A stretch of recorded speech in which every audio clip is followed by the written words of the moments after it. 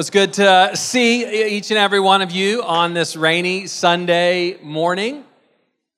My name is Zach. For those of you who haven't got a chance to meet yet, we are in a study this year as a church in the Gospel of John. So I want to invite you to open your Bibles to John chapter 16. That's where we are. For those of you that are keeping score, John has 21 chapters. We are working our way through the first 16 of them. We'll close out 16 today and then begin John 17 next week. Along with the sermons on Sunday, as we study God's Word, as Donnie said, lean into Scripture to encounter Jesus in fresh ways, we are also seeking to meditate on these words, on the Scripture we're going to read today throughout the week. We have a reading plan on our website that we, as a church, that we might let the Word of Christ dwell richly among us. We're going to be in John 16 today. I got some new contact lenses this week, which means I'll better be able to see my notes, which is a good thing. So hopefully I won't squint as much while I am up here. John chapter 16, to give you a little background on what's going on. We've been reviewing the context the last few weeks. First 12 chapters of John occur, scholars believe, over a period of around 3 years as John walks us through various events from the life of Jesus. And then in chapter 13, Jesus, it turns a corner in the story. Everything slows down in the 24-hour period from John 13 all the way through John 18 or so, happens in 24 hours. It's focusing in on a very significant day in the life of Jesus. Jewish culture day begins in the evening, whereas our culture, day begins in the morning. So the day starts for Jesus with celebrating the Passover meal with his disciples, washing his disciples' feet, and then moves into Jesus sharing a number of words recorded in a row by John. Some call it the Holy of Holies of Scripture, where Jesus is opening up his heart to his disciples before he goes to the cross. And Jesus is speaking these words to them because he's seeking to prepare them for what was ahead. Jesus, along the way, has given them and given to the church, to us today, as his followers, some great and precious promises. And in the context of those promises, he's also wanted to equip them with what is to come. And he's promised them, a promise for them and for us, that their lives as they followed him would be marked by knowing Jesus, which is a treasure in and of itself. Jesus invited them to come and follow him, to come and be with him, to come and know him. And Jesus extends that same invitation to all of us. What a great and precious promise is ours, that we get to know Jesus. In fact, he said that this is what life to the full is. It's wrapped up in knowing him. Jesus himself has the most compelling life ever lived on human soil, and we are invited to know him and even to share in that life. He's promised eternal, abundant life. He's invited them to life lived to its fullest in this age and in the age to come. Jesus has given them the great and precious promise of spiritual satisfaction. He said, for everyone who hungers and everyone who thirsts, in John chapter 6 and 7, he said, come to me and eat, and you will be satisfied. Come to me and drink, everyone who thirsts. And from within you will flow rivers of living water, and you will thirst no more. Jesus gave them that promise and has extended that promise to us today. Jesus gives them purpose, the promise of purpose. He has sent them to proclaim the good news of the kingdom of God, that they are invited and we are invited in, not just to live for ourselves, but to live for a purpose bigger than ours, the kingdom of God itself. And Jesus has given them the promise to go and to bear much fruit, that they would live a fruitful life. And that promise is extended to us today, some 2,000 years later, by the Spirit as we follow Jesus. Now, in the context of those promises, they were also going to face significant trials, temptations, and tribulations. And sometimes they, and sometimes us, we can get confused because when we see the unblushing promises of Scripture, we can think, oh man, my life in following Jesus is going to be awesome. And when we encounter trial, and when we encounter tribulation, and when we encounter temptation, it can be like, wait, is this what I signed up for? And Jesus knows this is coming for his disciples then, And he knows this is coming for us as we follow him. And he's wanting to be very upfront with them about the road ahead. Here are some of the troubles that he has told them that they will face. That they would face wars and rumors of wars. That they would face ethnic conflict. That they would face kingdoms battling. That there will be famines, earthquakes, persecution, death, hatred, betrayal, apostasy, false prophets, deception, and an increase of wickedness so great that the love of most would grow cold. That was what was before them then. And we can look around today and we can see so many of those same things mark the headlines of our world today. Additionally, they were going to face, and we will face as well, they were to face the death of Jesus, the loss of their leader, their friend, and their hope. They were having to work through, as his disciples, the betrayal that was happening at that very moment by Judas, and they were needing to work through their own personal failures, that all of them turn from Jesus, they fall away that very night, that they don't stand with Jesus, their leader, and they were going to wrestle through the delay of God's promises. So there's some significant trials, significant temptations, significant tribulations that they were going to face and were in even then and were before them. And they had the great unblushing promises of God that were set before them as well. And for us today, we are walking that same road as followers of Jesus. We have these great and precious promises that I want to be faithful to remind you of. And we are in the midst of a world marked by trial, temptation, and tribulation, and that is the road that we will walk as well as we follow the Lord, as we follow Jesus. Now, Jesus is giving them these words, John 14, 15, 16. He tells us at the beginning of John 16, so that the disciples might not fall away. John 16, 1. He's saying these words that they might be strengthened to withstand the hour that they were facing. And the Holy Spirit speaks to us through these words as we come to encounter the Lord today, that we too might stand, that we too might walk into the promises of God that are before us, that we might be able to withstand the trials, the temptation, and the tribulation that we all face. And he was giving them guidance on what they were going to need to do to make it through. He's told them they were going to need to trust him, that there were going to be situations that they walked in that they did not understand, that did not work out according to their plan or what they thought were going to happen, but they were going to need to choose to trust Jesus, his person, his promises, and his leadership. For them to be able to make it, they were going to need to trust him. They were going to need to have an eternal mindset. Remember, Jesus said, I have gone, I'm going ahead to prepare a place for you. In my Father's house, there are many mansions, and I am going to prepare a place for you, and I will return. He was teaching them that they needed to have a long view of their lives, a billion-year view of their lives. They needed an eternal mindset. They needed the Holy Spirit, the advocate, the helper, the guide, the teacher who Jesus was going to send upon the resurrection. He was going to send the Spirit to be with them, and they would need the power and the presence of the Holy Spirit. Friends, we need all of those same things today. We need to trust Jesus. We are all going to face times and situations where things don't work out according to our plan on our timetable. We are going to walk through trials and temptations and tribulations, and we need to trust him.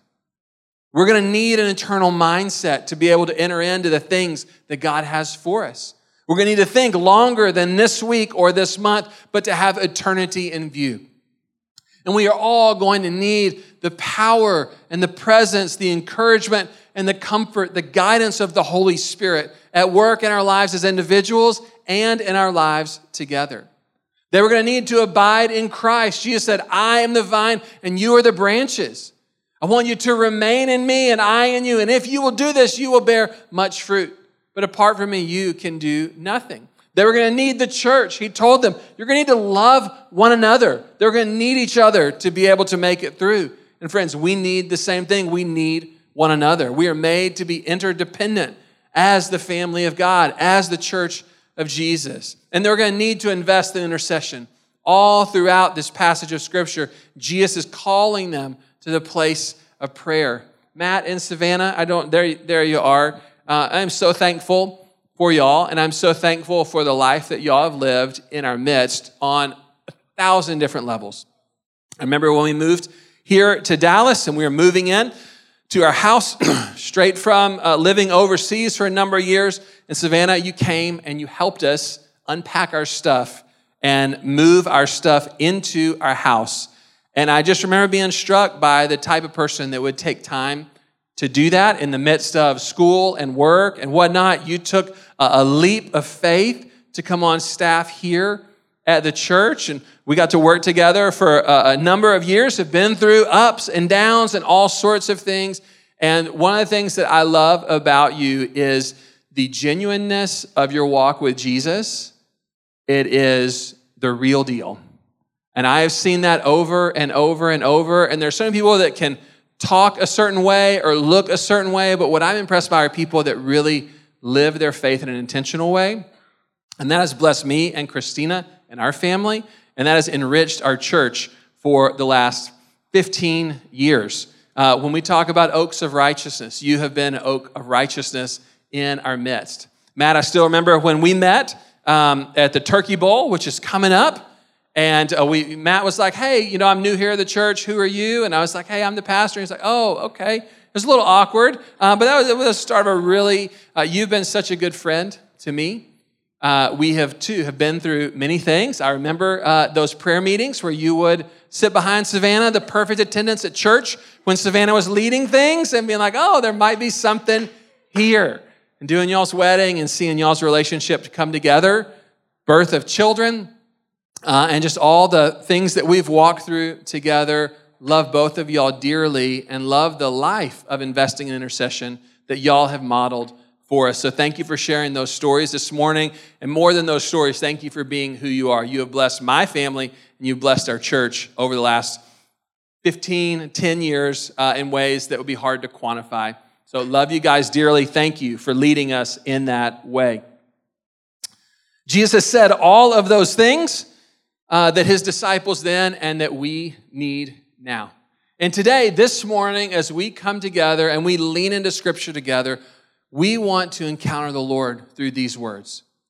And I believe that as we read the text for today, that we'll experience the Holy Spirit opening our eyes in a fresh way. That God has fresh things that he wants to say to you today.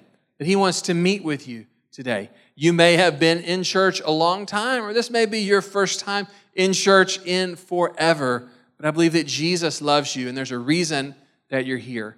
So we're going to read John 16. I want to pray over us that same prayer that Matt and Savannah offered as we come to God's word. So if you'll open up your Bibles, John 16, that's all setting the stage. We're going to be in verse 16. And would you bow your heads and pray as we come to God's word? Jesus, thank you that you love us. Thank you that you've given us your words. Thank you that you want to meet with us, Lord. God, and we do ask from that Ephesians passage that you would give us a spirit of wisdom and revelation and the knowledge of you.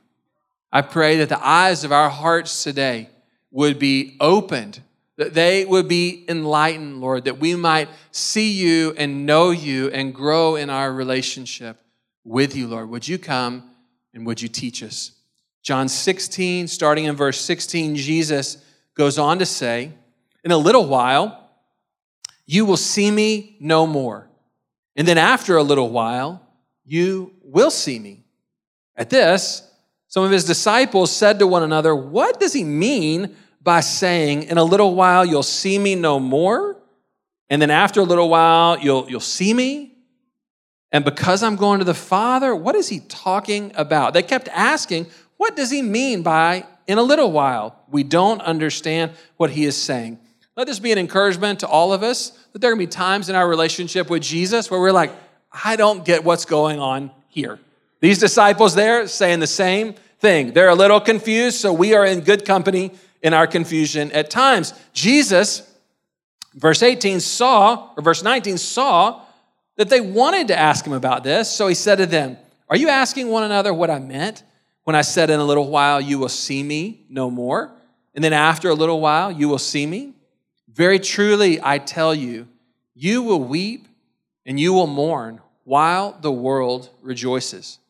You will grieve, but your grief will turn to joy. A woman giving birth to a child has pain because her time has come.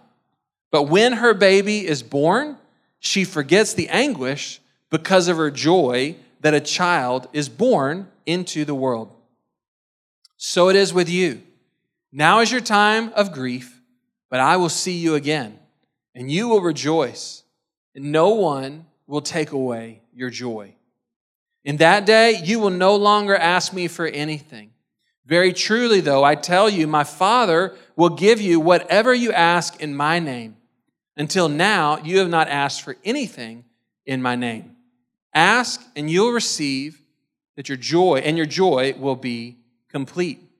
Verse 25, though I have been speaking figuratively, a time is coming when I will no longer use this kind of language, but will tell you plainly about my Father. In that day you will ask in my name, and I'm not saying that I will ask the Father on your behalf. No, the Father himself loves you. And because you have loved me and believe that I have come from God, I came from the Father and entered the world. Now I am leaving the world, and I'm going back to the Father. Then Jesus' disciples said, now, Jesus, you are speaking clearly and without figures of speech. Now we can see that you know all things and that you do not even need to have anyone ask you questions. This makes us believe that you come from God, that you came from God. Verse 31, do you now believe? Jesus replied. A time is coming, and in fact, which has come, when you will be scattered, each to your own home. You will all leave me alone, yet I am not alone. My Father is with me. Verse 33, I have told you these things so that in me you may have peace. In this world you will have trouble, but take heart. I have overcome the world. There's so much in this passage of Scripture that we could spend hours and years talking about. In fact, the church for 2,000 years has come back to passages like these and sat and gleaned strength and encouragement and wisdom from the Lord. So there's no way we could dive into everything this passage has to say that Jesus would want to speak to us this morning. But what I want us to do in the time that we do have is to hone in on verse 33. Verse 33 is where we're going to spend most of our time. The title of today's message is Jesus is our conquering King. Jesus is our conquering King. And there in verse 33, Jesus summarizes this portion of Scripture. And he says, I have told you these things so that in me you may have peace. In this world you will have trouble, but take heart, I have overcome the world. Now, as we seek to encounter the Lord and to hear him in these words, most of us probably understand that the Bible was not written in English, that this text, the Gospel of John, was not written originally in English that we would understand today. It was written in Greek. And smart scholars who spend their whole lives breaking down languages and culture translate the Greek text into English for us. And I want to point out a couple words that they have translated here, the scholars have translated, that I think understanding the Greek might help us connect a little more with what Jesus is saying. The first of those words is overcome. When Jesus says, I have overcome the world. The Greek word there is nikeo, which means to overcome, to overpower, to conquer, or triumph. If you look down at your feet, I imagine that many of us have on shoes that are affected by this word, right? This is where Nike gets their brand name. Not because Jesus said it, but in Greek culture, this was the word for victory, conquer, to overcome, nikeo. And that's the word that Jesus is using here. It was often used to speak about taking victory in military or political matters that Jesus has overcome like a conquering king, nikeo. The world, that word there is cosmos, and it means many things in Scripture, but one of those is the world, the entire universe. So Jesus is saying, take heart, I have overcome the world. Take heart, I have overcome the world. When you think about it, it seems strange for Christ to say, I have overcome the world. I think it would be easy for us to imagine someone like Jeff Bezos or Elon Musk looking at their bank account today, their net worth, and sitting wherever they're sitting, drinking whatever coffee they're drinking, saying to themselves, look at me, I have overcome the world. We get that as they looked at their financial resources, their net worth. You're like, yeah, I could see why they might say that. We can imagine military leaders, political leaders like Napoleon or Alexander the Great or even Muhammad saying it as they conquered with their military might. That they would look at their conquests, the wars they had won, the battles they had fought, the nations they had conquered, and look at everything and say, look at me, I have overcome the world. We could understand that. We could be like, yeah, I get where you're coming from. We could look or imagine Michael Jordan or Serena Williams or Tom Brady saying it as they consider their athletic achievements and all that they've won, all the medals and trophies that they've amassed, saying, look at me, I have overcome the world. We could imagine the Kardashians, Drake, or even Mr. Beast looking at their social media following, their YouTube views, and saying to themselves, I have conquered this world. Those things we would understand. But Jesus says this as he has no home in this moment to lay his head. When he's saying this to his disciples, he is a man without a home. Jesus is saying, I've conquered the world, yet he has no wife and no children, no wealth to speak of, no rank or honor among men, nothing of note to show in the eyes of the world for his life. Jesus left no visible legacy that we could see a company started in his name, a nation founded, an army. There was nothing. Right at this moment, as he's saying, take heart, I have overcome the world, his own disciple, Judas, is betraying him into the hands of his enemies. Jesus, as he's saying, I have overcome the world, he is going to have no disciple who will stand with him in his time of need, whether in prayer or on the cross. Jesus, who's saying, I have overcome the world, he was condemned, though he was innocent. He was mocked. He was going to be spat upon, ridiculed, and then nailed to the most humiliating, degrading death of his day, death on a cross, that he might die as a penniless felon. But here, Jesus is saying, I have overcome the world. And for thousands of years, the church has found fertile soil in these words. As the church has encountered Jesus in these words, we've encountered him as our conquering king. And here we find peace in him in the midst of the unresolved troubles of this life. Here in this soil, we find hope in the midst of sorrow. We find courage in the midst of the ongoing fears of life because he has overcome the world.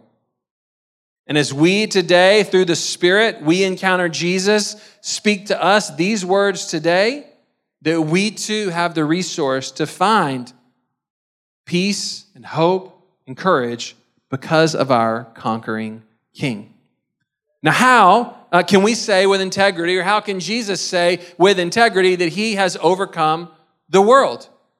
Clearly, in one sense, he has not overcome the world using the traditional means that you and I might speak of someone overcoming the world with. He did not overcome the world by amassing a financial fortune. That's not the way in which he's speaking, I have overcome the world. He didn't overcome the world by amassing a significant amount of fame or following in his days, not able to relate to those with all the social media followers. That's not the way in which he overcame the world. He has not overcome the world by ways that we think of normal rulers and kings going out and conquering with military might and force of will. That's not the way that Jesus overcame the world. So how has Jesus overcome the world? Because he did not use the means of financial wealth, military might, achievement, or attention seeking. And this here is where we need to lean in. You've been on cruise control this morning. Let's take your foot off of that. Let's focus in. Let's lean in, take a sip of your coffee. Because this right here has confounded our world for generations. In 1 Corinthians, talking about this paradox of Jesus overcoming the world and yet, according to the world's standards, having nothing by which we would look to him and say, wow, you've really overcome the world. 1 Corinthians tells us that this is why the world caused this foolishness, that it makes no sense. But for those of us who have encountered Jesus, what we see here is not foolishness, but wisdom. What we see here is not a broken life, but a full life. What we see here is not an empty life, someone to be pitied, someone to be ridiculed, someone to be mocked at, but someone who lived and lives a full, good, beautiful, and true life. And that life is extended to us.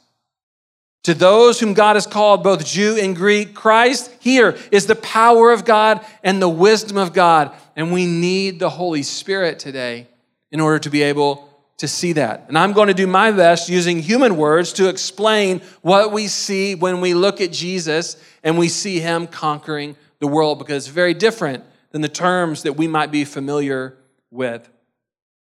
I often in preaching use sermon illustrations rooted in sports. If you're a sports fan, you can appreciate those. I thought everyone understood sports until a number of years ago after a sermon, someone said, hey, I was trying to follow you today, but I just don't get the sports illustrations. Can you try something else to help us make it through? So I was like, oh, okay.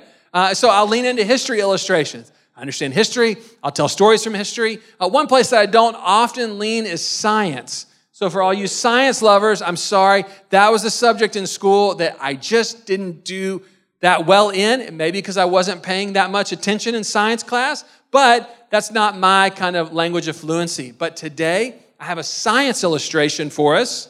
All right, we've got a few science nerds that are excited. Some science illustrations for us that help explain, what do we mean? What does Jesus mean? How can we understand him saying, I have conquered the world, but it being so different than the way that you and I think of conquering, and that is with fungus. Bet you weren't expecting that this morning. So I was watching a show with one of my boys yesterday about a man who goes out into the wilderness and does adventures, and he was talking about mushrooms that are a fungi, and he made this statement.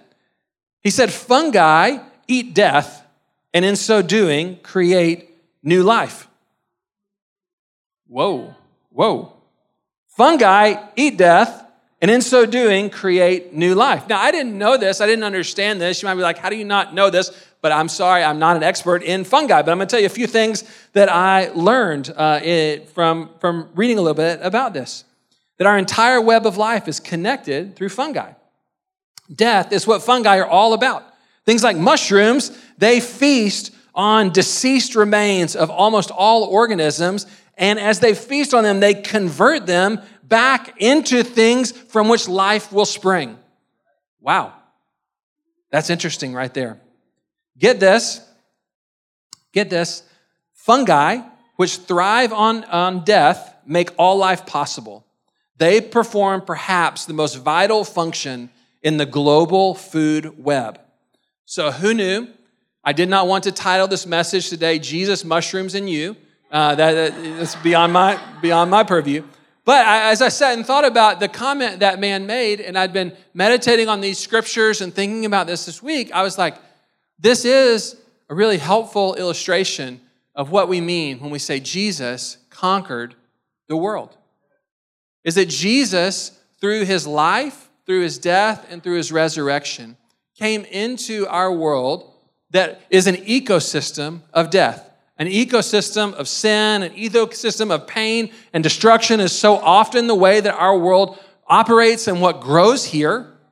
And Jesus came in and he absorbed that death in and of himself. And he took it in and he transformed it. And he made something new and he brought forth life out of death. Let me give you a few examples. The ecosystem of our world is a great place for self-will to grow. We say, I want it my way and on my terms, or I did it my way. It's a famous song.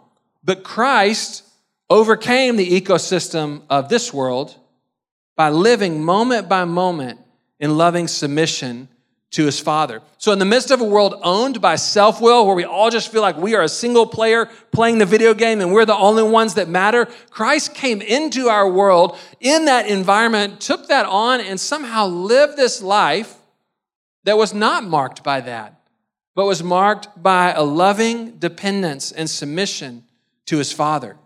He would say things like, I do nothing but what I see Father God doing. Father God, not my will, but yours be done. And as he lived that way, in his wake, he created an environment for new life to spring forth. And he conquered the world. The ecosystem of this world is all about self-promotion.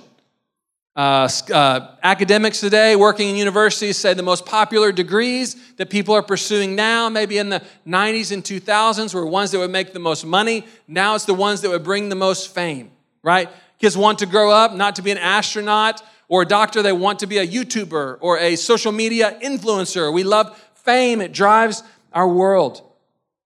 We live to make much of ourselves. But Christ, in the ecosystem of this world, didn't live that way. He wasn't about self-promotion.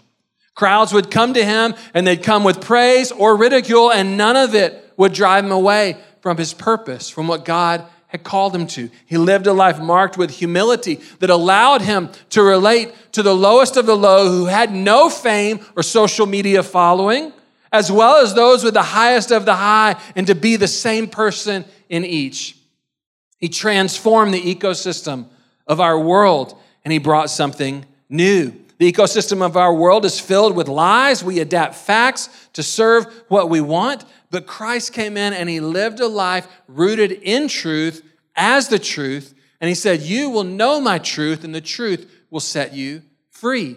And that way he conquered the world, but not with the tools that our world used to conquer, with an entirely different way. The ecosystem of this world is rooted in self-interest. Self-interest grows here really well, but it's also very, very corruptive and corrosive. And Christ came in to this world and he lived a life not of self-interest, but of self-sacrifice. Christ lived in a consistent love for God and for others. The ecosystem of this world is fueled by a spiritual power of darkness, but Christ came and lived by the spiritual power of light, the Holy Spirit. The ecosystem of this world is fueled by power expressed in physical force, political force, and economic force. But Christ came in this ecosystem of this world and lived fueled by love and self-sacrifice.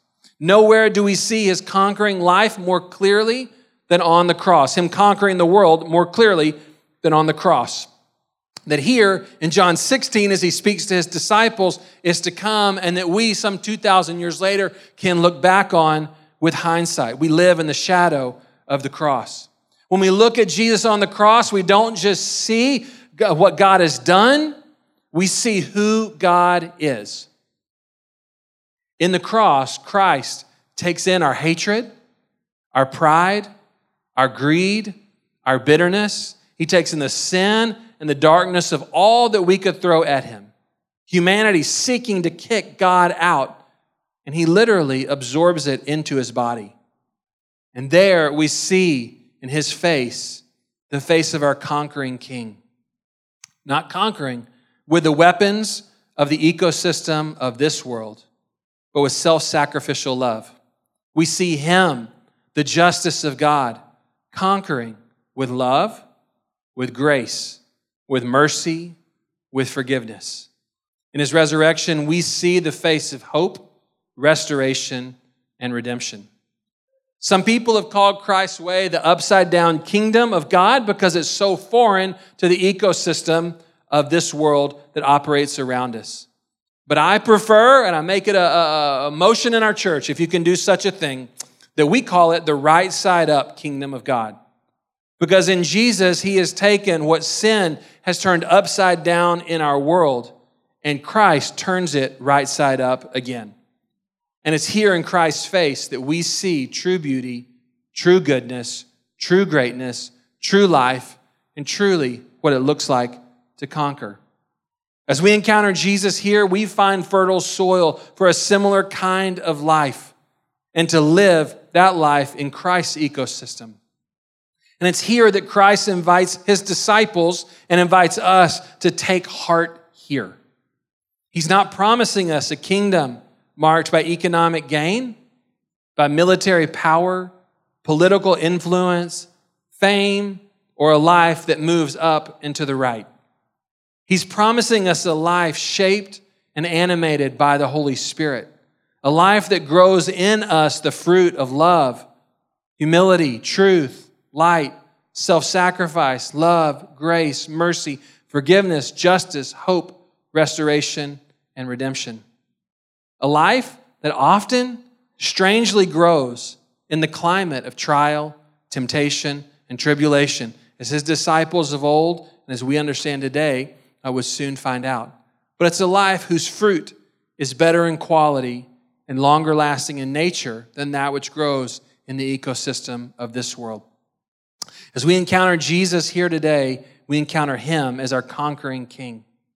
And we receive his words through the power of the Holy Spirit. And as we surrender to him and surrender to these words, we let them in fresh ways come into our lives that we too might let Christ swallow our own death and turn it into his life. Jesus closes this passage or this portion of Scripture with those words, I have told you these things so that in me you may have peace. In this world you will have trouble, but take heart. I have overcome the world. I want to invite you to stand.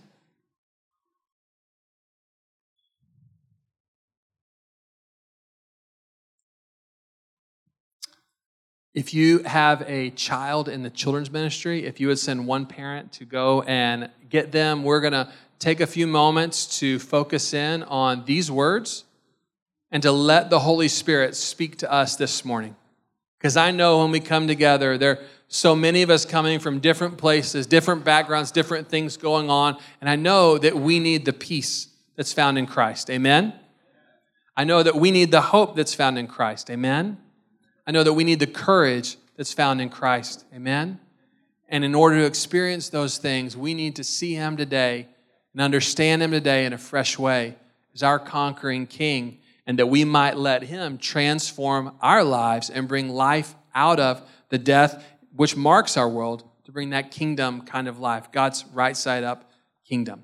So I'm going to pray for us, and the worship team is going to lead us in a response. We also want to take time to do prayer ministry. We believe in the power, presence, and the gifts of the Holy Spirit. And we want to create space for whatever you might be going through today. I believe the Holy Spirit has something for you. And if you're like, man, I would love someone to pray with me about a situation, something going on in my life, or someone else that's near and dear in my life, we'll have our prayer team available to be able to pray for you. So staff and overseers, if you guys can come forward. I'm going to pray, and let's just take time to respond. Let's not move on into our week without letting these words really take weight in our hearts. Jesus, thank you that you are our conquering king. Thank you that you don't conquer in the terms of this world, Lord, but you bring a different kind of kingdom and a different way of conquering. The conquering of this world brings death. Lord, your way of conquering brings life out of death. Lord, and I pray for every one of my brothers and sisters here today, for every place that we face fear, that we face discouragement, that we face anxiety and hopelessness, Lord. Every place that we're weak today, Lord. God, I'm asking that you would breathe afresh on those places. Those words that the church has drawn strength from for so long. Take heart. I have overcome the world. We're here today as your people, Lord, and we receive your words. Holy Spirit, would you come and minister in our midst? As the worship team leads us, I want to invite you to respond.